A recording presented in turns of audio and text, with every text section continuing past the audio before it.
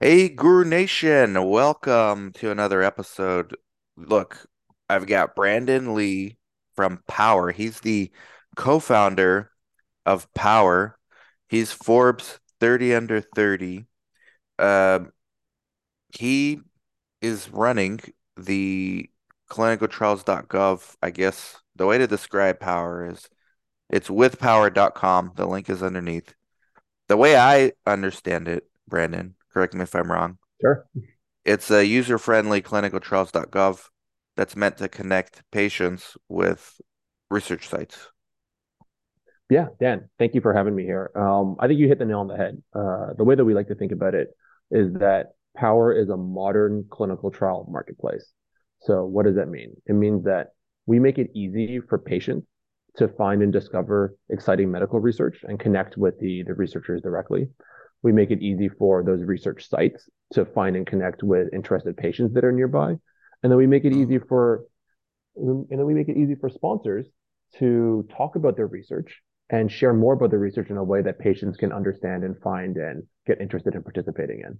And then finally, we close the loop between sponsors and sites to help them collaborate more closely, transparently, and in real time on what is happening on the ground for their recruitment activities. okay. Before we get into the why and all that, I just wanted to kind of kind of double click on the sites finding patients part just for a Sure. second. And while you talk, I just want to share the screen really Yeah. quick. So this is the homepage, withpower.com.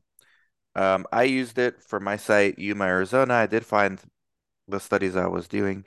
So you can just kind of play around with it. Most of you guys are researchers or you know who's gonna be using this, Brandon, is research sites trying to find studies that they can apply for. I use clinicaltrials.gov exclusively for that. The joke of clinicaltrials.gov is kind of like this is like the industry joke. If you take away oncology, right? Because oncology, you have a very motivated um, patient population. So they're familiar with how to look on clinicaltrials.gov, how to look for past studies with results. If you take oncology out, because oncology is kind of its own thing, just regular, let's say diabetes, internal medicine type of studies, patients are not using it. It's research sites using it to see what studies they can apply for, and then indirectly figuring out how to contact the study leads or study director to get that study. Um, I guess is that possible to do on your site too? For study sites to get in touch with a sponsor, not yet. Not yet. Ah, It's certainly a compelling vision, right? sponsor's gonna love Um, you. I mean, the vision here is, I keep going back to this idea of a modern clinical trial marketplace. Like, what does that mean? It means that there are three really core stakeholders or actors, like in running the clinical trial, right? You've got the patients, of course, who I think have been forgotten for too long. You've got the sites who have also been left to the wayside a little bit, but increasing talk now of trying to reduce site burn and improve the site experience. And you've got the sponsors. And in our mind, there's kind of a path between each of these stakeholders, right? You can imagine a triangle with kind of like edges that connect each of the nodes. Um, uh, in our minds, a modern clinical trial marketplace allows each of those connections to happen on platform seamlessly and in real time. We make it easy to collaborate across the board. Today, our focus really is helping patients find and participate in research. But who's to say where it goes tomorrow, right? Um, and like one of the interesting things you just said was the inside joke is that clinicaltrials.gov is for oncology patients and then for sites to find trials. Um, our platform doesn't necessarily look that way. Our platform, I think about a third of the patients are oncology patients looking for trials, certainly, but then two-thirds are non-oncology patients that are also looking to actively participate in research. About a third of them in CNS, and then a third of them in kind of But the where are these people coming from? Because like the average person doesn't know that clinical trials is even an option. And then they're not going to know about with power. I mean, even us in the industry don't know about with power yet. So, like, where are they coming from? You guys running ads or how is that? How are they getting to your site? Yeah, that's the most exciting part. So, um, about half of the people coming to our site, and I should start with, we had north of 300,000 people use the site last year to look for trials. So 300,000 people looking for trials. It's not a huge number, right? It's not the entirety of the US, but it's It's still actually a significant. significant It's it's a impressive. significant number when you think about, what do we need to enroll every year to make the system go well, right? Hmm. Um, so 300,000 people, how does that break down? About half of them find us on their own when they're looking online. They're like Googling, hey, I'm interested in, I don't know, like multiple sclerosis clinical trials in this geography. And they might find us on whatever search engine they're using. Have you used the new Bing chat, like the new AI stuff that's coming out? Yes, I got back on to Bing just because of the AI thing. So Yep. Bing's AI loves us. I see. I see. So it's stuff like that. But That's about half the topic. that still captures like the intent crowd, right? Like Mhm. the ones who understand the concept, hey, there is such a thing as clinical research and I could participate and I'm not a guinea pig. But that's still like a small piece of the pie. Like the majority of the people we're trying to get, they need to be educated on first, like what is research? I didn't know that was a thing.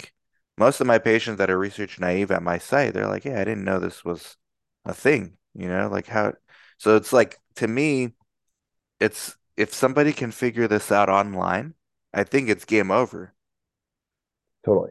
So it's the way that we think about it is you can't boil the ocean, right? You can't solve for every potential person at once because everybody has a different starting point. Like to your point, the research naive patient has a different set of priors, a different set of assumptions that they come in with. Our viewpoint is, hey, let's start with the patients that are the most engaged, know what they're looking for. Let's help them first. Let's make it easier for them to experience their journey because, frankly, the journey today for them, even them, is way too difficult, right? Then let's go one step further, right? Let's go to the patients who probably should be considering clinical trials, just they just aren't being told about those opportunities at Mhm. wherever they're receiving care, right? Like how do we then get in front of them, and then so on and so forth. But we can't really paint a brush across every patient because everybody's on a different journey, and that's the way we think about it. Anyways, 25, like, so that's about half of our patients. So half of the patients are the ones who are like engaged in looking online. A quarter of our patients actually is starting to fall into this other category. A quarter of them come from word of mouth referral. We're starting to see things like, community physicians learning about our website and then referring their patients to us instead of clinicaltrials.gov because they see the experience and they realize, oh, this is going to be a tool that my patient can actually use to navigate the space as opposed to sending them to ct.gov, which will probably confuse and scare Yeah, them a little bit. ct.gov. I mean, we can maybe get into the origin story now. Mhm. Maybe before that, because I might forget to ask this. So Sure. for sites that want to find patients, Yeah. because that's, I'm a site owner. Like, Mhm. sure, I'd love to find patients for some of my trials. Some of them are tough to enroll. How do I do that? Yeah, so if you go to the website, across the top tab, there is for researchers and for sponsors as well. If you hit for researchers, we've got a little button up top, which is, hey, just try it. You can actually create a login by yourself without talking to anybody on our team and self-serve your way into the product. We think of it as the first true self-serve experience for sites to connect with patients. Go ahead, give it a click. Let me know if it's not working for you, in which case we'll happily take the feedback. And if you want to speak to somebody on our team, we always are open to jumping on the phone and spending some time together if it's helpful for you. I'm doing it right now live. Can you give me like just in the audience like a brief rundown of what happens when we do Yeah, that and how absolutely. that works? Absolutely. So you create a profile, you confirm or you kind of confirm which studies you're participating in. And then we don't just let you claim any study and then start seeing information. We somebody on our team has to verify your identity and make sure that Okay. okay, you're actually like you actually work at this site. This site is actually associated with the study. You can actually see the information here. And then once that happens, then two things start happening. The first one is that if patients are connecting nearby your location for the indications that you're recruiting for, they'll start being referred to you. You can actually take a look and customize a pre-screener for some of your studies if you'd like to start triaging patients into your site in the way that you want. So a lot of sites actually use us as their intake tool because they can triage patients more efficiently. Mhm. And then the second thing that happens is you'll get access to our registry. So when patients use our platform, they sign up to participate in our registry. It's kind of like an anonymous LinkedIn, like for patients. So Mhm. patients have a profile up there, and you can kind of reach out to them, send them kind of like a connection request, like you would on LinkedIn, and see if they'd be interested in your research. I see. Yeah, I'm showing it for the people on video on YouTube. If Mhm. you're listening, you might want to go to the video for this one, the YouTube channel. So I just did. I'm not gonna actually do it during the interview, So yeah, but I'll do it after. But interesting. So I noticed on there two free patient leads a month that's right. forever, or For at least now, for the time being. for now, I yeah. see. You know, we're we're So we're getting a lot of feedback from sites. how Uh, many sites do you have like that actually did this, like claim their profile and like what I'm more about to than do? more than 400. Um, 400. More than 400. That's right. You guys And do some good marketing, Brandon. it's across the board. It's like we have, like the who's who of like AMCs. Like we've got, labs, individuals at these AMCs that are signing up, and you're never gonna get the whole AMC. It's like a labyrinth over there. And then Hmm. we've got like research, like dedicated research practices, as well as community clinics that do research on the side. We have the whole range of sites that are starting to use it. Wow. Man, I'm actually excited about this because as somebody doing research since 2005, clinicaltrials.gov, that's been my go-to. Occasionally, patients will ask questions about previous studies, and I go to clinicaltrials.gov, search, give them the link, say, here's like the previous trials. We're in a phase three, here's the phase twos. I mean, there's some value there, but I would never send the patients there on their own and say, just try to find it on clinicaltrials.gov. It's hard to find. You get lost on there really quickly. Yeah. Oh, you're going to be so excited about some of the updates that we're starting to build to the website. So, What are you going to do, for Brandon? Well, tell us. exactly what you just said, we're actually already pulling information from the phase two and putting it onto the website if it's available. So, if the results are available from phase two, side effects, any like prior readouts, we're starting to put them in there. And we're putting them into nice, neat graphs that patients can look at, as opposed to those really scary kind of like tables that we all like know about on Yeah, ct.gov. yeah. Um, then I think something that's really interesting is can we can we find the posters that are presented at ASCO or AACR, right? Like this past week. Can we find like the publicly available information that's like being presented, the papers that are being published, whatnot, and can we link to them? Wow. Right? Can we link to them so that we know that patients who are engaged are trying to find this stuff. Hmm. And our view is we want to make it as easy as possible for those patients to do their research and get engaged. Wow. Do you think you'll ever have like a publishing space for like if this gets big enough to where uh researchers that want to submit their journals, their papers can publish like Nature or Science? Oh, that's really interesting. Like could we have like the Elsevier of clinical trial information, like have a Yeah, just another option, peer reviewed and I just thought of it right cool now. idea. I mean, what's the difference between like Nature? I mean, okay, Nature and Science, they're the big ones, but there's these obscure ones that no one's ever heard of. They're not household names. And patients don't go there necessarily. Yeah, what would you call it, Dan? I don't know. Power Power, publishing. Power Publishing. You heard it here first. All We're launching Power Publishing. right, I want some royalties. Let's talk to the board. Okay, Yeah, Brandon, let's do it. that is actually really cool. So I'm gonna sign up. I see it as risk-free. Let's say I like it as a site Mhm. owner.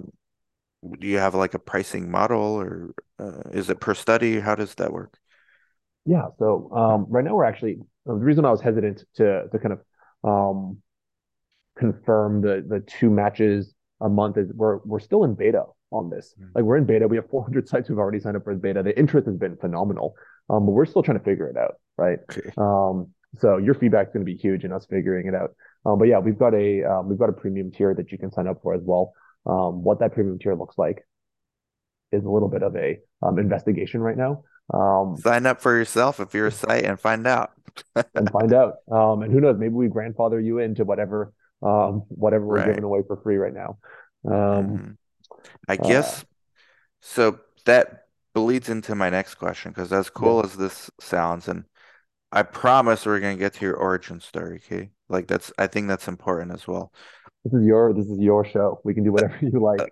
Thank you, Brandon. Okay, monetization, very important for a Yeah. startup. You guys Yeah. just raised 7 million, I read, which is, I mean, congrats, by the way. I think you Thank you. can do a lot with that, although these days maybe not so much as in the past. How do you plan to monetize? Like, is it sponsors ultimately going to pay for it, like most things in this industry? It doesn't seem like you have a plan to get revenue from the sites necessarily. You just want the sites to buy in, which is, I think, the right way to go. What are you guys having discuss? Whatever you can discuss that you're comfortable with. Yeah, I think about it from two directions, right? The first direction is, I think, naturally, we're already working with some sponsors on some larger phase 3 programs.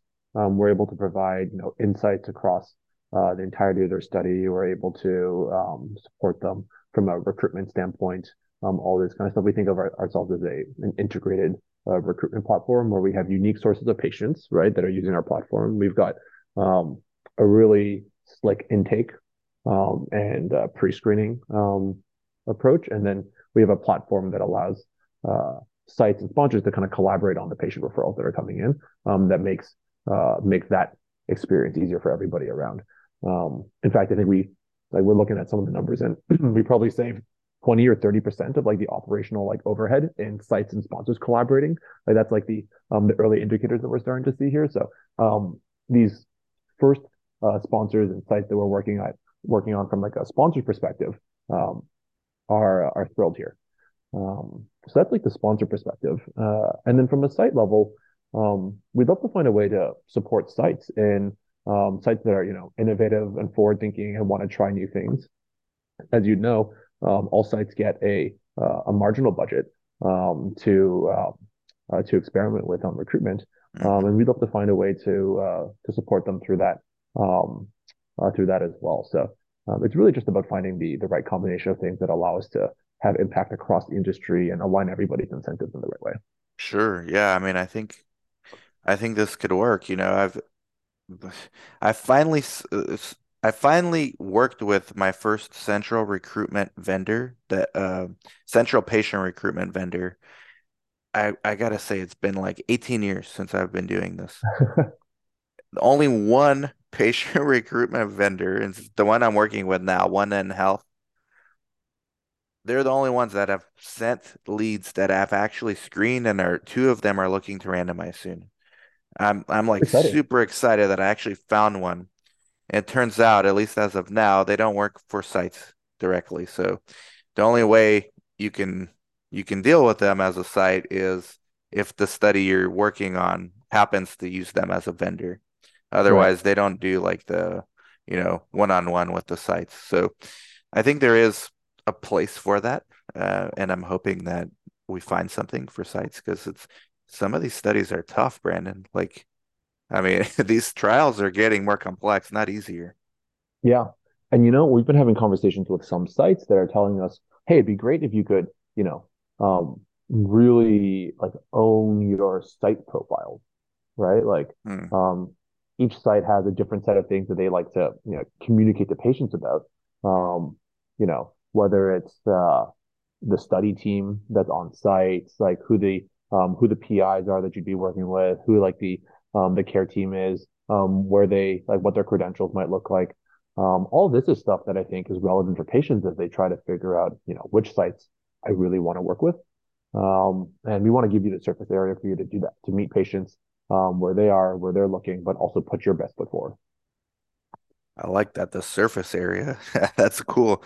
Um, there's a need for that. I know of a few bigger companies trying to do something similar. I think you guys are actually further ahead than most. I mean, I never thought someone would come in and Sure. make like a better clinicaltrials.gov, and I've played around with this for a few days now. I haven't. I'm going to sign up my site profile, but it seems like you at least got the user experience right. Um, just from brief playing around with it. but Yeah. you guys Thank you. I appreciate focus that. like, do you like, was UX super important for you, or what were like the priorities for patient engagement, I guess, for you guys? Yeah, that's a great question. And I think it kind of this might be a good place for us to start talking about the origin story in a Yes, minute here. perfect. But our backgrounds as a team, we think about it as we're pulling together um, three unique like skill sets and putting them into like one place. Naturally, we're bringing kind of a biopharma skill set. You mentioned one of our uh, incredible advisors and investors, Jeff Kindler, former CEO of Pfizer, right? Jeff As Kindler, well man. as well as a couple others who help us, really understand the space and make sure that we're aligning, all of the actors appropriately and um, all the participants delivering what they need.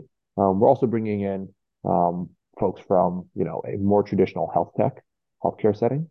Um, and then lastly, and this is kind of where the rubber hits the road here, and I think what makes us pretty different as a team is we're bringing a pretty deep consumer internet background as well. So both my co-founder and I come from this consumer marketplace space. A lot of our founding team comes from a consumer internet background.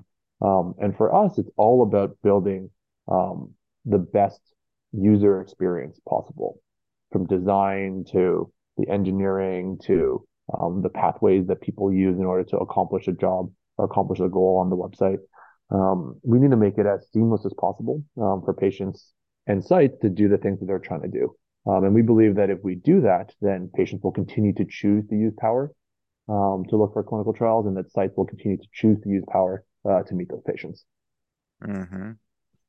Yeah, it's pretty clear, like when you first open it. I remember learning about you first on Twitter. I think it was from like some biotech stream or something, and they recommended you. Like a few people kept recommending you. The DeSci space. So Oh, the yeah. decentralized science. Are you a part of that? I joined here and there, but in some of their tweet chats, but you guys kept coming up. I was like, what is this? What is this thing? So that's when I first learned about it, probably 6 months ago or so. Yeah, Uh, no, I've kind of engaged with those folks over on Twitter as well. It's a funny space, Twitter. do you think there's something there with the DeSci, like the decentralized science? I mean, it's so costly to sponsor a trial, but do you think it's actually possible, like, to follow in the footsteps of cryptocurrency and have a similar business model when it comes to sponsoring a study, like kind of crowdsourcing a trial? I don't think that I know enough about it Me to really either. have a good opinion. Like I haven't spent enough time, but there's certainly something that's compelling about the vision of um, like wow, all of these, basic scientists, the folks who do kind of the primary research, don't um, really get to participate in like the financial success of their work. And I think Hmm. there's something compelling there, just behind that mission on its own. But beyond that, very high level, I haven't engaged deeply enough to really have an opinion, I think. Me either. It's interesting as hell. Definitely worth keeping an eye on. But Yeah. I just wanted to get your take because somehow I got connected to you because of that movement. I'm almost positive about that. So your guys' different backgrounds. Sure. Um, whose idea? Like, what happened to even want to do this? Like, if you come from Yeah. consumer internet, I mean, this seems How did kind we of get dragged boring, into no? this? How did we get dragged into clinical trials? Yeah. Um, yeah. So the story is that my co-founder and I met at a prior company. We were doing a home services marketplace. I should say my co-founder and two of our founding engineers, actually, we all met building a consumer home services marketplace. I think general contracting, plumbing, that kind of thing. That business got acquired by Thumbtack at the end of 2020. And it was around that time that both my co-founder and I had our own personal run-ins with the clinical trial system. So his story is his own to tell, but I'll tell you mine. So around that time, I had a close friend of mine diagnosed with a brain tumor. Fairly young age. We were certainly under 30 at that point. And luckily, she's doing okay, largely because she kind of took her situation into her own hands and went to clinicaltrials.gov, found all the different options, and just started cold calling PIs. Um, Wow. right? Like that's like what can you do when you like when you're faced with the information there. You can cold call PIs, or you can email like generic inbox at bigpharma.com and like Right. and just hope that Good somebody gets luck with back to that. you. Yeah. So she started cold calling. She got herself in front of a study and got herself enrolled. And long story short, she's doing incredibly well. That study actually had a positive readout just a month or two ago. We can kind of see it coming just based on what was happening with her. But that was all really exciting. And the realization, at least on my part, was two things. The first is that she can't be the only patient that's out there trying to learn about what's exciting in research, trying to figure out if there's a better option than the standard treatments that are being presented. Um, so we wanted to empower those patients. And the second thing that we realized is, wow, this actually feels a lot like a consumer marketplace problem that we've Mm. tackled before, just in different settings. The way that we think about it is, marketplaces, at least the best ones, help us navigate traditionally opaque spaces in the real world. And that's exactly what research is, right? So we thought, hey, I think there's a lot we can learn from some of these other marketplaces like Airbnb and Zillow and Thumbtack, and we could bring it over here and hopefully do a whole lot more good for patients that are in need. Mm. I mean, powerful story definitely illustrates how important this stuff actually is. Sometimes we lose sight of that, us working in the space. We're just thinking about, hey, let's get a new study, let's find patients for our trials. But there's human beings on the other end of this looking for, in this case, I mean, at the most extreme, life or death situation, at the lesser extremes, just improve quality of life or curiosity, for Yeah, curiosity's sake. yeah, Um, yeah. Super powerful story. So from like, okay, you get the idea and then, but how do you do it? Because you don't really know anything about this space. You mentioned my boy Jeff Kindler. I mean, he probably doesn't remember me, but I wrote him when I started in research. I was in the MBA program also. So I had to do a case study on any company I wanted. I picked Pfizer because I was in clinical trials. I thought, oh, why not just choose the biggest pharma in the space? And it was a long shot. So I thought I would write him a letter. I actually wrote him one, like on paper. Physical letter. Yes, this is like '06. Email was a thing, but I was like, nah, I don't know. I'm just gonna write him a letter. He wrote me back. And then we started emailing back and forth, and it was kind of cool. We had like a 2 year period. I was just like asking him questions about Pfizer, and this was before Pfizer became like, super hated or what. I don't can't get canceled. I have to be good. I'm on YouTube probation, Brandon, for very dumb reasons, but I have to be good. But Are you allowed to talk about it? Can I ask why you're on YouTube probation? sure, yeah. Well, it's the C word, and the first one was um, there was a whistleblower working on the Pfizer study at a site, and she got interviewed by, I think it was the British Medical Journal, and it was just a complete hit piece against this study. Like, they were going for sensationalism. And Hmm. me and my business partner, Chris, I mean, we run sites.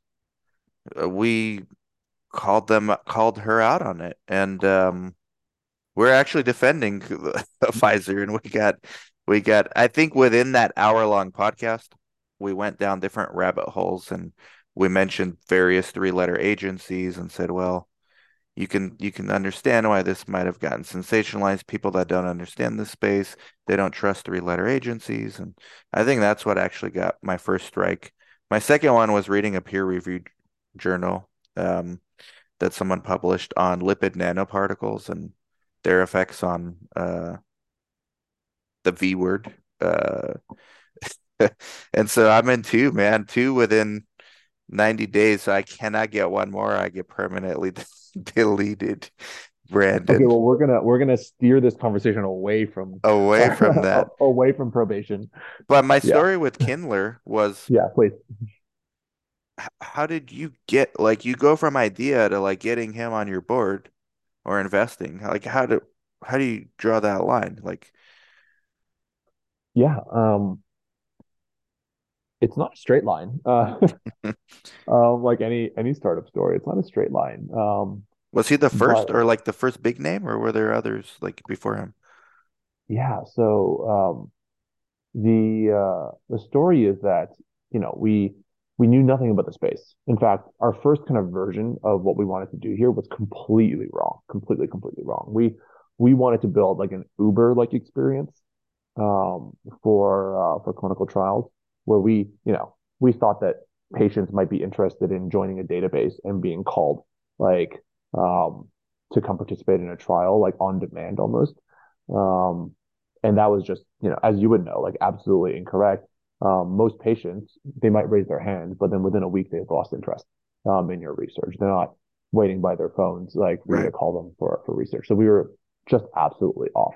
So we spent some time on that and made a bunch of mistakes. Then we realized, oh, actually, um, the experience we need to build for is when patients have the interest in going to go look for a trial, it's too hard today for them to figure out which trial and figure out how to contact the nearest site to them.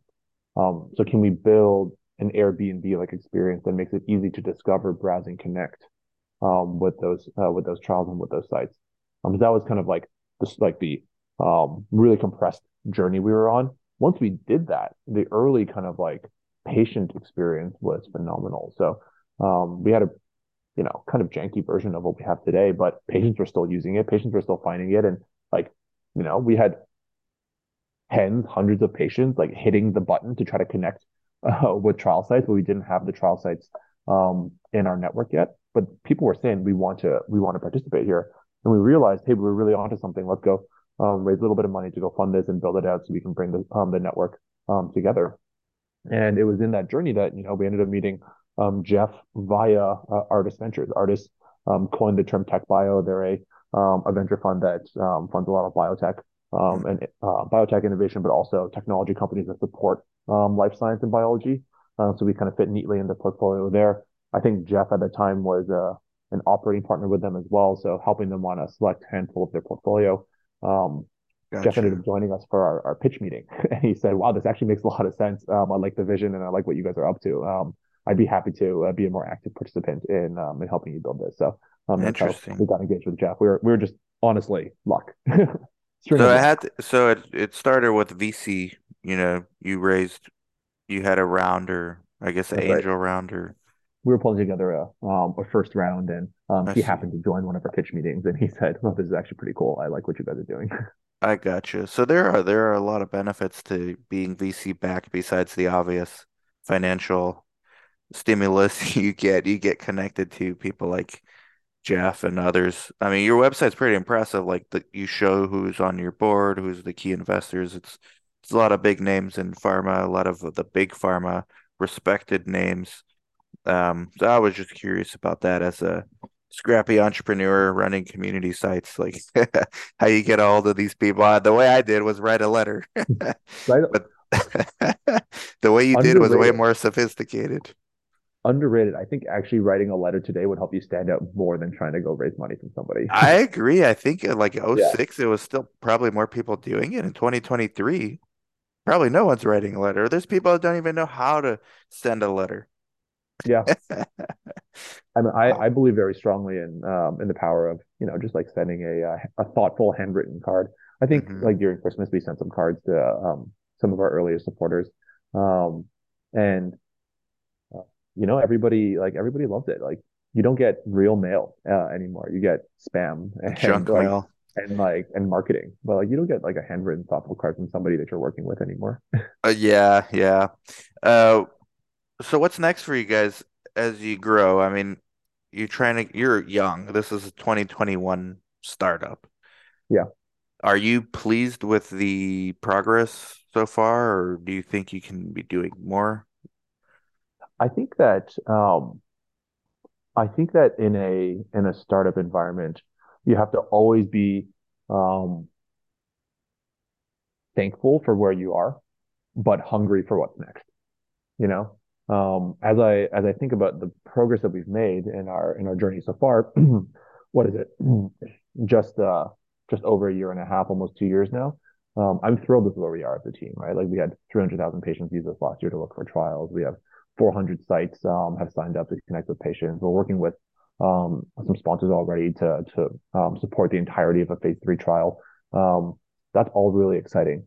but it also is not enough, right? If we want this to really have the impact that we believe it can have, then we need more sites using the platform to connect with patients. Why? Because not only is that good for the sites, but that's good for the patients.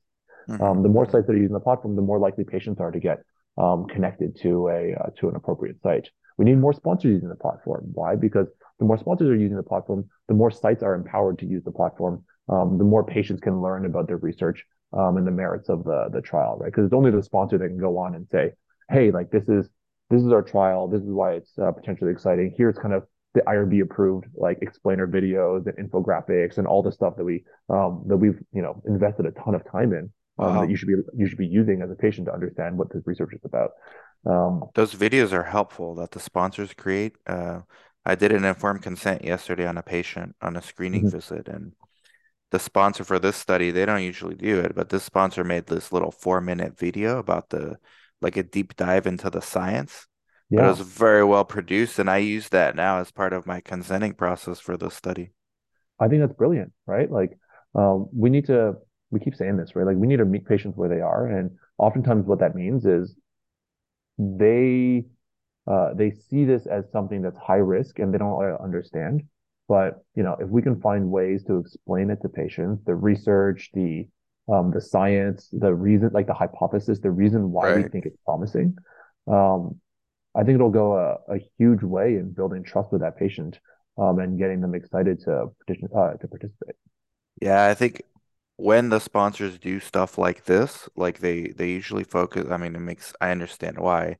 They focus on the interesting science behind the IP, sort of the why, like the rationale, the very high level, and they Mm, show how complex it is. But they made this particular video made it very well produced in the sense it was almost like shedding light on something very complex. It got down to the various signaling enzymes and right, but I use it to show the patients, and it's only 4 minutes.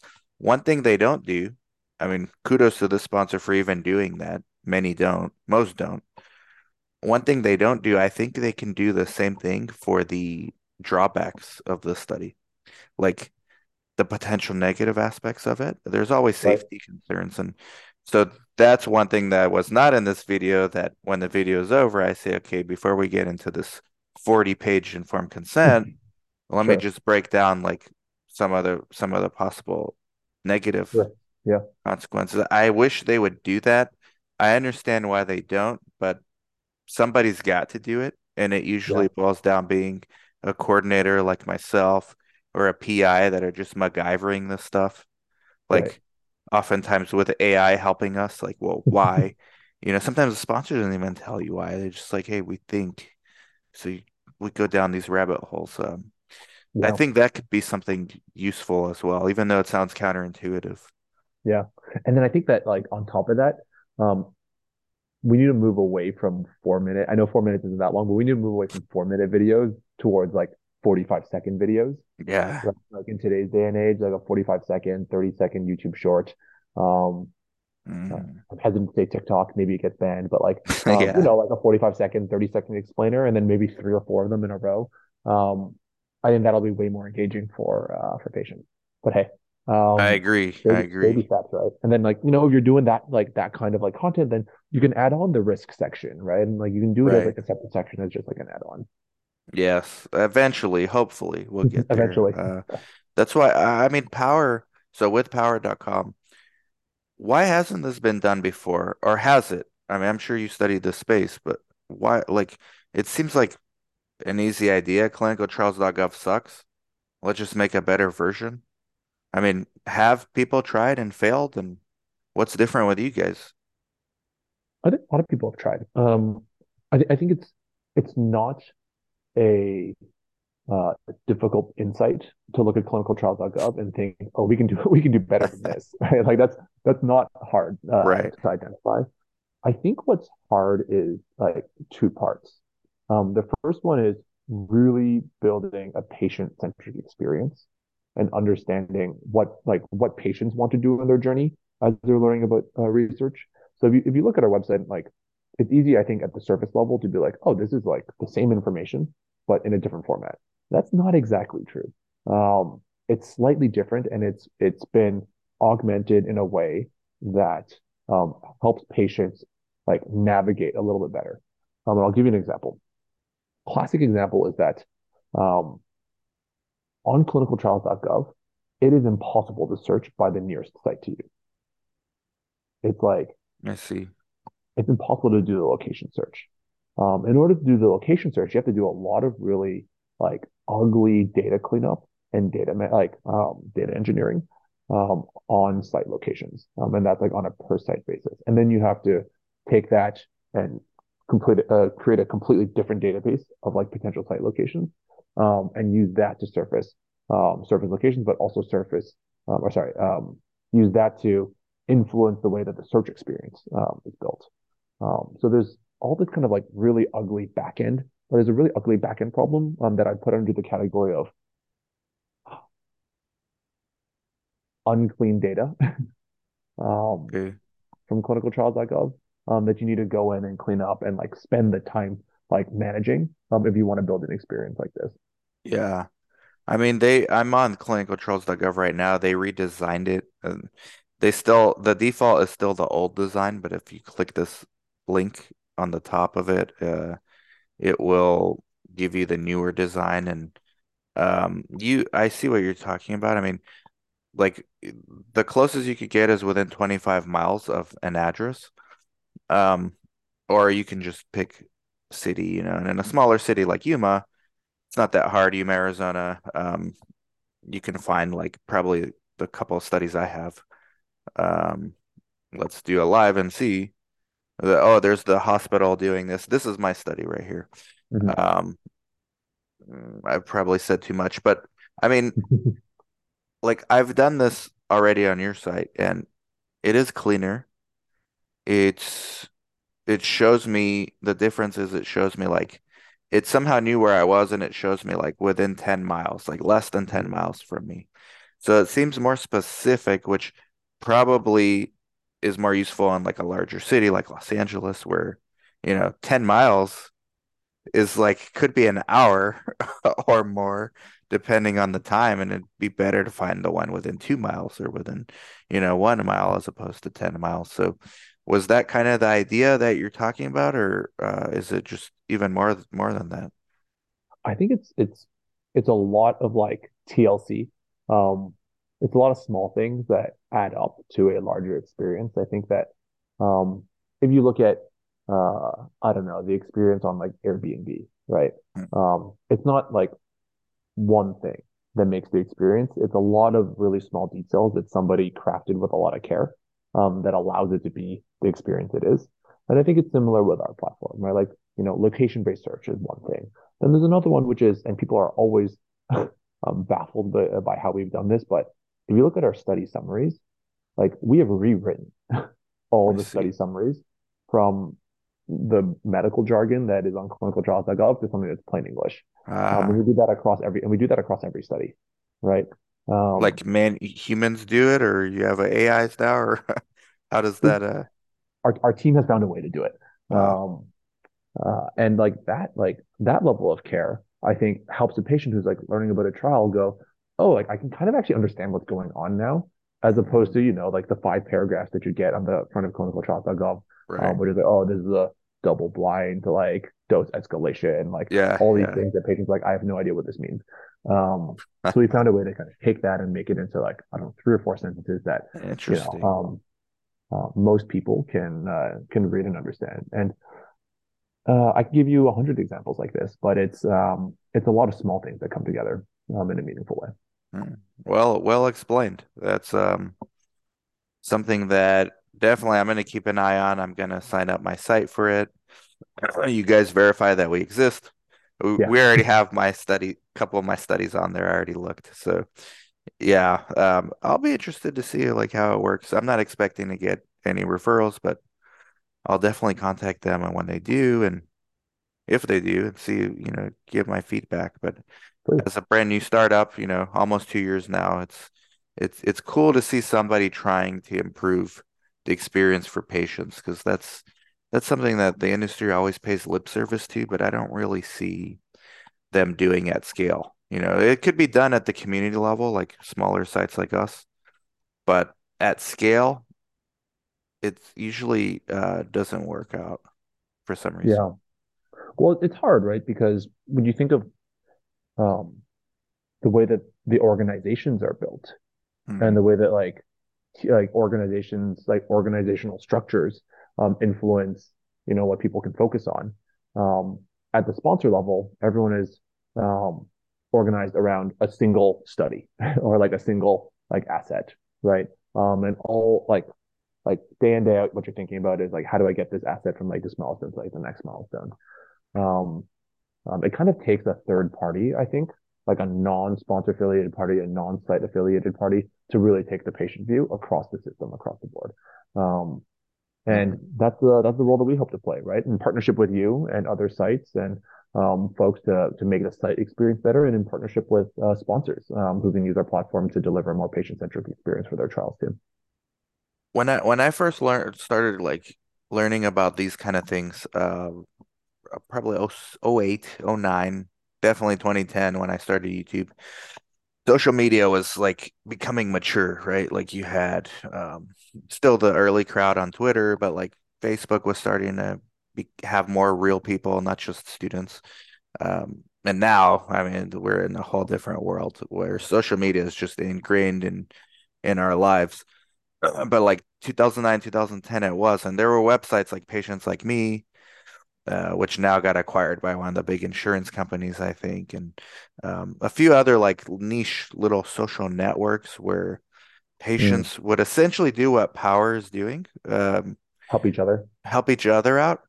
Yeah. Do you think there's room for like a social component of this amongst patients within Power, or are you leaving that for someone else, or do you think that just doesn't work?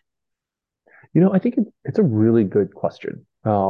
One of the behaviors that we're starting to see right now is that patients will discover our website and then share it with other patients in their social networks. So they'll go to their Facebook group and say, "Hey, have you checked this out? Like this is, I was just using this for like looking on my own, and it seems like they've got a bunch of like clinical trial information. Hmm. Y'all should use this to take a look." That's how I Um, discover on Twitter, through that right? D side. I think there were some patients in there chiming in also. Yeah. So rather than trying to recreate a social network, I think that's really hard to do. People Hmm. are already congregating on Facebook, on Reddit, and in their communities. Rather than like trying to recreate a social network, our point of view is that we want to make it very easy for those social networks to discover us and help each other using our platform. Um, so that's kind of the path we're going down here. Um, Rather than Hmm. trying to create a social network, really just trying to empower the existing ones. Yeah, it makes more sense. The other one I remember was clinicalconnection.com, which Oh yeah, used to be just a message board. And I actually, back in 2010, I think I played around with it, but you never got the interest there was amongst the healthy volunteers looking to get paid, big sure. bucks. Like, what center is paying the most, and what do you got to do? Like, it wasn't like the real clinical trials we're dealing with here, where um, we're talking about like treatments, alternatives, life-saving situations, as in the case of your friend. Yeah, lots to talk about, Brandon. I mean, I appreciate you coming on, and Brandon's LinkedIn is underneath this video and in the podcast as well for those listening. Thank you for coming on. Anything else you want to add that you didn't get a chance to say? Uh, no, I think we covered a lot of ground, Dan. Thank you for having me. I Yeah, guess we maybe did. like last thing, I'll plug a newsletter that we're launching. Ah, okay. So just launched a newsletter. The target is for clinical operations leaders who want to challenge the status quo. It's a little bit of a ClinOps newsletter. It's a little bit of a humor newsletter, and we're calling it Clin Oops. Clint, So if you oops. Clin Oops. So if that sounds like you, That does then sound like me. check us out. I'll send you the first issue. We just launched it yesterday. I got memes So for you. If you want to publish memes, I've got endless supply of memes in here. let's co-meme. Let's do it. Let's be co-meme lords. That'll be a fun place to be. Clint, oops. And how do I Clin find Oops. this? How do people find this? Clinoops.substack.com. Dot Substack. Okay. Yeah, but I'll send you the link and we can pop it into the show notes. Okay, done. And I'll be on there too. Thank you, Boom. Brandon. I'm glad we finally got a chance to connect. Everybody go follow Brandon. Do you prefer LinkedIn or Twitter for people? Whatever you like. Okay, Twitter is we'll more stick of to the LinkedIn for LinkedIn is more of the like professional content, and Twitter is a little bit more of like the unfiltered like train of thought. Twitter's the wild west, man. But that's how I found you. It wasn't LinkedIn. There's some Um, magic there. There's some yeah, magic there. there's a lot there. Okay, thank you, Brandon. Everybody go Dan, thanks a follow. lot. I really appreciate it. Keep up the good work. Maybe we'll do a follow up in a year and see what's new. And I'll definitely give my thoughts as I'm using it as a community Please do. site and see what I'm actually excited. There's something for sites potentially. Please do. Excited to hear your feedback. I'm excited to continue building the platform. Thank you, Brandon. Thank you everyone All right, for Dan. watching, listening, like, subscribe, comment, share. Bye bye.